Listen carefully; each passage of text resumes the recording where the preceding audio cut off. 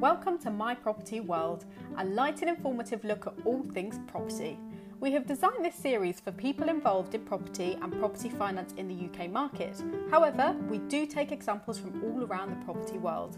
Our aim is for us to make money from property together, whether that be buying, selling, financing, trading, or getting involved in a deal in another way. We do this by informing, entertaining and enjoying ourselves talking property, which gives you a chance to get to know us, what we're up to, and to check us out until you're ready to make money together. In the meantime, My Property World is free and fun, so plug in your headphones and enjoy.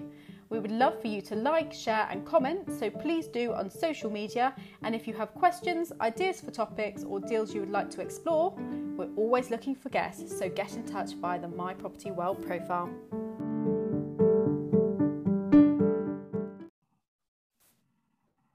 Hello and welcome to My Property World. I'm Will Mallard and I'm joined once again by Adam Lawrence. Adam is a prolific property investor in his own right, a founder of Partners in Property, and we've got him on today to talk about HMOs and the possibilities that the HMO repurposing, I suppose, strategy can be applied, and we'll go into a bit of detail with that. But firstly, Adam, you're very welcome. Thanks for having me again, Will. So, Adam, in terms of just giving people a bit of context, over what time period have you been involved in HMOs, and at what sort of scale, roughly, if you're happy talking numbers? So I got into HMO. Pretty early on in my property career, if you like. So about 9 years ago now, first time round. And then I acquired and developed around about 20 HMOs alongside a few single lets, and then moved strategy more when we got to sort of around the sort of 2016 point, Will. Okay, and one of the things that has stood out, and I suppose following your career from afar, and indeed in talking to you, is that you think a bit differently than a lot of people, and I think everyone thinks a little bit differently, but you've got a unique take about thinking at the right level. Do you want to go into a bit of detail what you mean in this context? Yeah, sure thing. So I was seduced, I suppose is the right word, by HMO. So from being seduced into HMO for the high yielding side of it, or certainly the gross yielding numbers, I then found I was growing up in HMO around more and more people coming into the market, around standards for decor and things like that, which I have absolutely no flair for whatsoever, and to be honest, no interest in, but was just going up and up and up. And I was quite fearful of where that might lead, I suppose. So I was then, there were a lot of stories around, so we're going back about 6 years or so now, a lot of stories around about the valuation office repurposing buildings room by room, or re-evaluating buildings on a room by room basis. And it seemed that the business model was kind of destined to failure. And of course, because my first ones were a few years old by then, what I was also getting was that lag that you tend to get where first 2 or 3 years, occupancy is really good, rents are really good, but then the place starts looking like it needs a refurb, 2 or 3 years in, and you think, blimey, that's not happening in my single let. So I've under budgeted for the maintenance side as well. So I'm always one to react on the reality of what's happening and then question myself on whether I've made mistakes definitely do still make mistakes on a daily basis. So it started to look to me like it was less attractive to come into the market. I saw lots and lots and lots of other people coming into that market and thought, right, I think I might need to switch strategy here. I'm a bit overexposed to HMO, really. There's a parallel with the hotel market where someone will come up with a concept and they'll open a new hotel and it will work really well for a little while.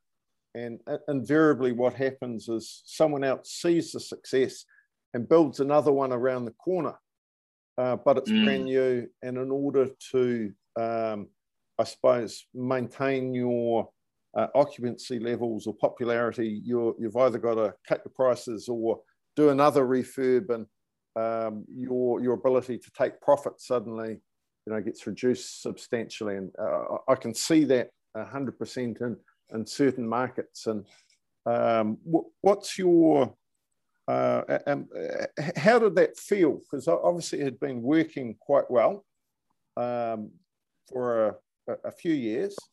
And you would have been, I imagine, relatively bullish. What was the moment where the penny dropped that there might be change on the horizon?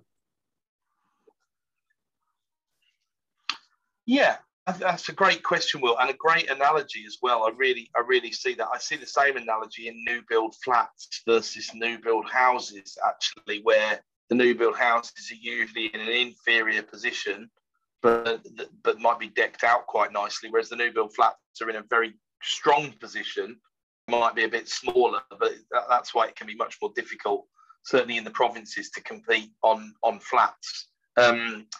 And I suppose I was watching a lot of my metrics quite closely because I was already aware of these potential risks in the HMO market, and I was specifically looking quite a lot at occupancy. So we had buildings that have been, they'd been low effort, they'd always been full, they'd been really easy to fill, they'd had waiting lists, they'd had 98, 99+% occupancy. We had ones where the tenants would refer other people in because they were working at this place, and obviously affordable HMO accommodation was thin on the ground, I guess. And that I remember it well, it was early 2016, which was a hell of a year, if the listeners remember that. It started to evaporate a little bit, and going from 99 to 95 to struggling to hit 90% occupancy, it was kind of like, right, well, I think something needs to be done here. And then it was just an evaluation of the options. Should we, exactly what you were talking about with the hotels, should we go back in and do that refurb? Do we now want to compete at this new level? Or if we look at the net, and I remember going to a meeting with the legendary Birmingham landlord, Mary Latham, was there. And Mary has obviously been a long way into a property career. So she used to have lots of HMOs and she'd repurpose them all.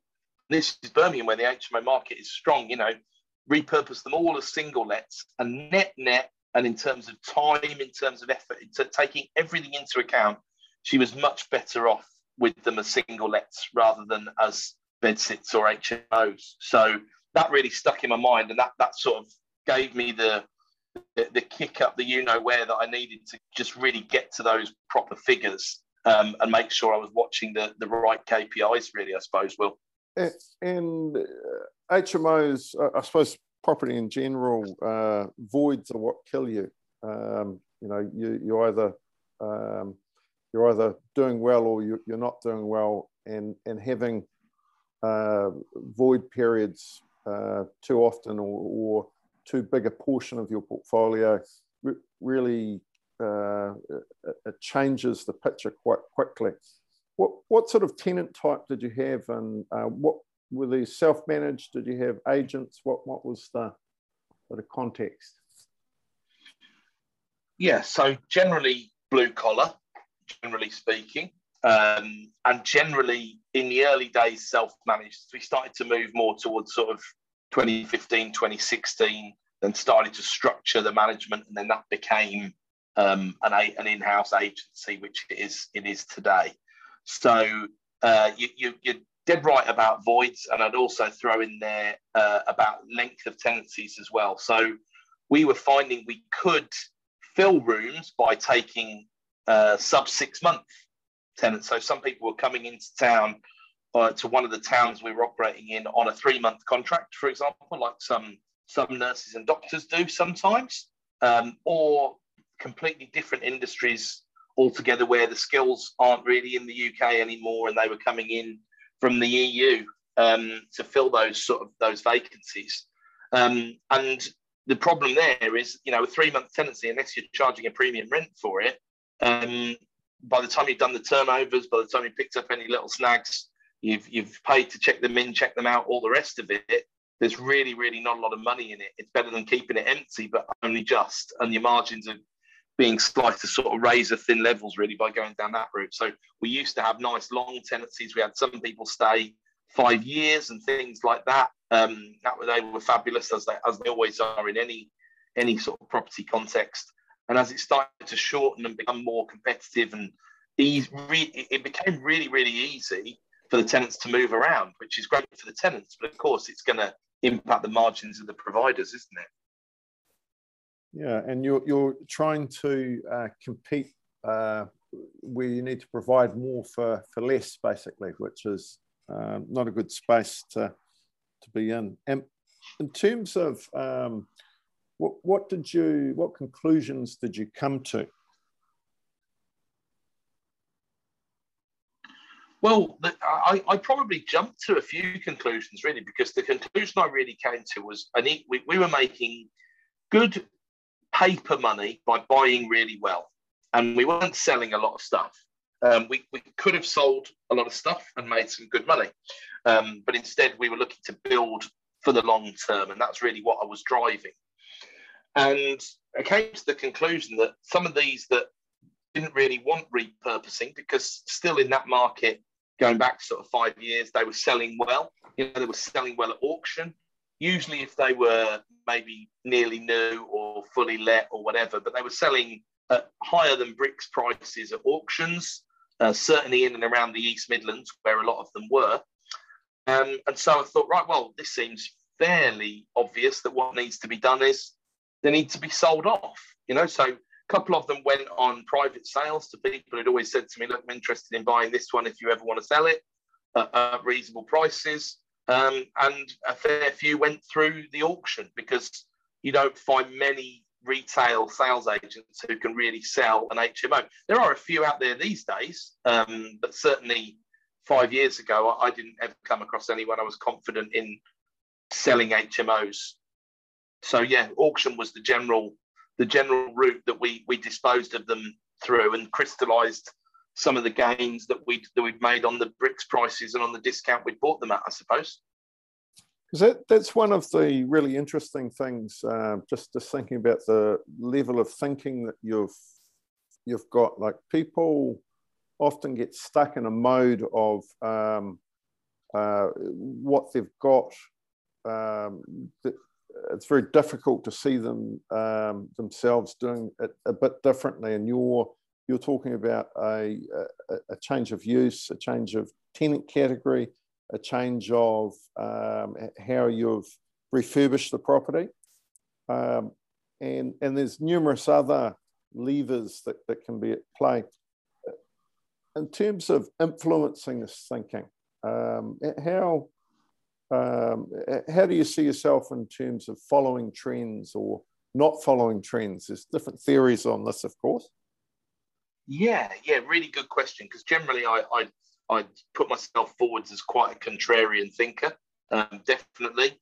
Also a bit of an early adopter, and the flip side of that, I think, is also maybe a little bit early to jump off the bandwagon sometimes. So I turned really quite bearish, and I was also bearish because I saw people buying buildings for what their market value was, and then ploughing in 50, 60, 80, 100k into them, to then come up with something at the end that wasn't worth the bricks value of the money they'd put into it. So they'd maybe sacrificed 20, 30, 50k in order to get the cash flow of an HMO. And that hadn't been the way that we'd gone about building the portfolio. But I just thought, this is the right time to get out. People are buying. It doesn't make sense to me why they're buying. Why are they doing what they're doing?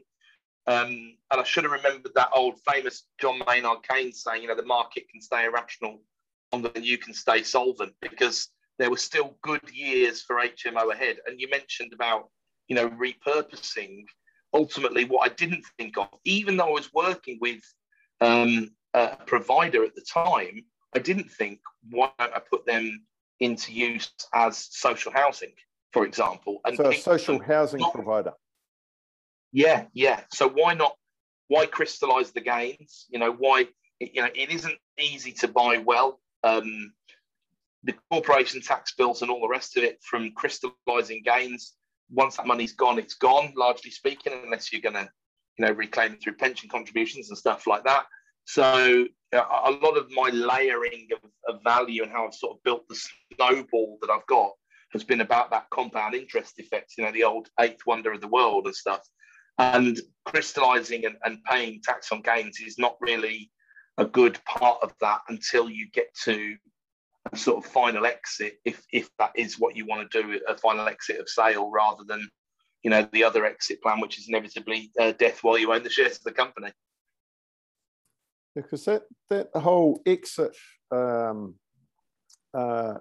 planning and approach, because quite often people don't think about that in enough depth. I'd love to get you back on for another episode to focus on that. But what would be the top 3 or 4 things that you would recommend to an existing HMO landlord and thinking about what they should do over the next few years? What are some good questions, as my mother was fond of saying? I think one is definitely understand who you might be leasing the properties to. If you want to move more to would that be a private operator operating rent to rent? Would that be a social housing provider who effectively tend to operate rent to rent strategies, although they often also, of course, own some of their own stock? So number one, understand who the alternative providers might be. Number two, obviously you want to have your accountant look at, and it's a lot of this is going to depend on how have you structured your portfolio. Is it in your personal name? Is it in a company name?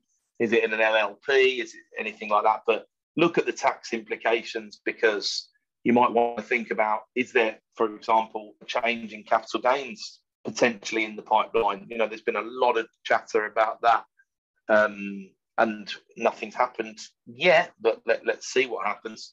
Do you want to work with someone to dispose of them? Have a disposal strategy. So is that led by time? Is it led by price that you're going to achieve? Which ones? You might have two. For a simple example, let's say you have one you bought for 100k and one you bought for 150k. And now today, both of them are worth 200k and both of them get the same rent, right, to keep it easy.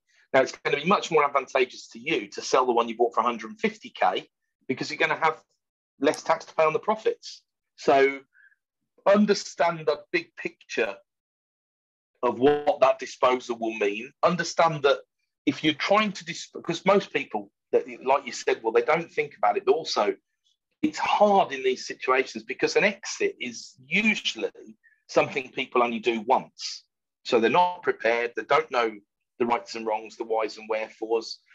If you've got concentration in an area, which a lot of people have, then it's probably not going to favour you to sell that portfolio all in one go, because you're going to give the buyer concentration risk, which will be something that's commented on by the lender, and the lender's going to want to lend less money on it ultimately.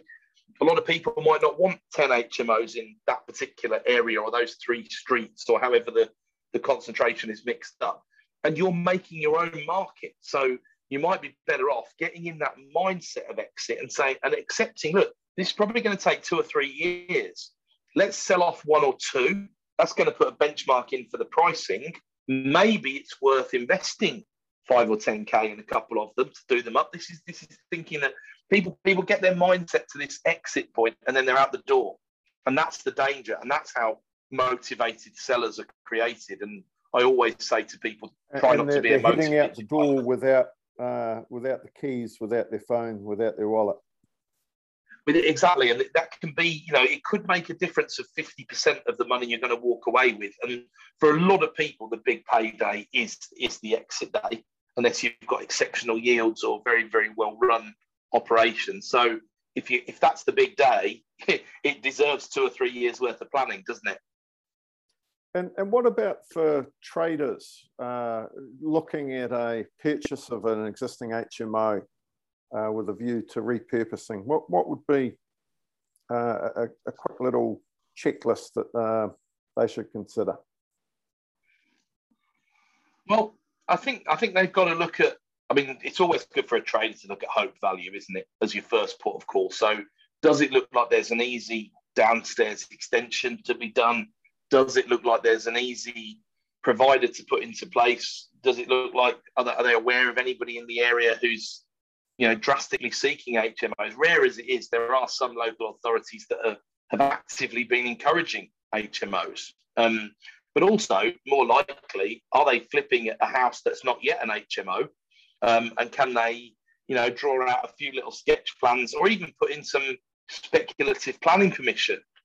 Because that often guides if they're trading out through auction, it often guides the mind towards what might be done with the property. And I think it's the traders always know, or the good ones know, it's always best to do a little bit of the legwork to guide the thinking of your buyers into a certain direction, really, rather than expecting them to work it all out for themselves.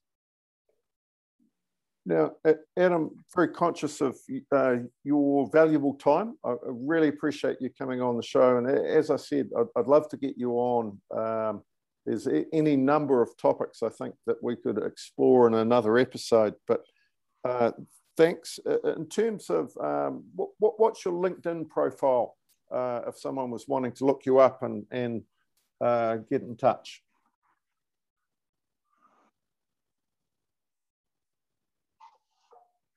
Yeah, so if you go to LinkedIn and you search for Adam G. Lawrence, you'll find me on there in a photo that may or may not be recent or a fair reflection of just how kindly any lockdowns have treated me, Will.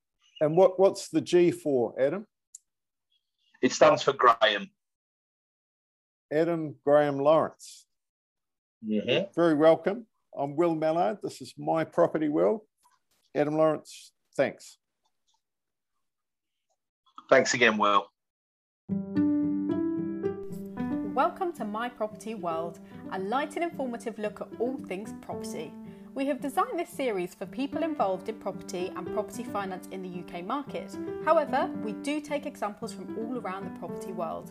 Our aim is for us to make money from property together, whether that be buying, selling, financing, trading, or getting involved in a deal in another way. We do this by informing, entertaining and enjoying ourselves talking property, which gives you a chance to get to know us, what we're up to, and to check us out until you're ready to make money together. In the meantime, My Property World is free and fun, so plug in your headphones and enjoy. We would love for you to like, share and comment, so please do on social media. And if you have questions, ideas for topics or deals you would like to explore, we're always looking for guests, so get in touch via the My Property World profile.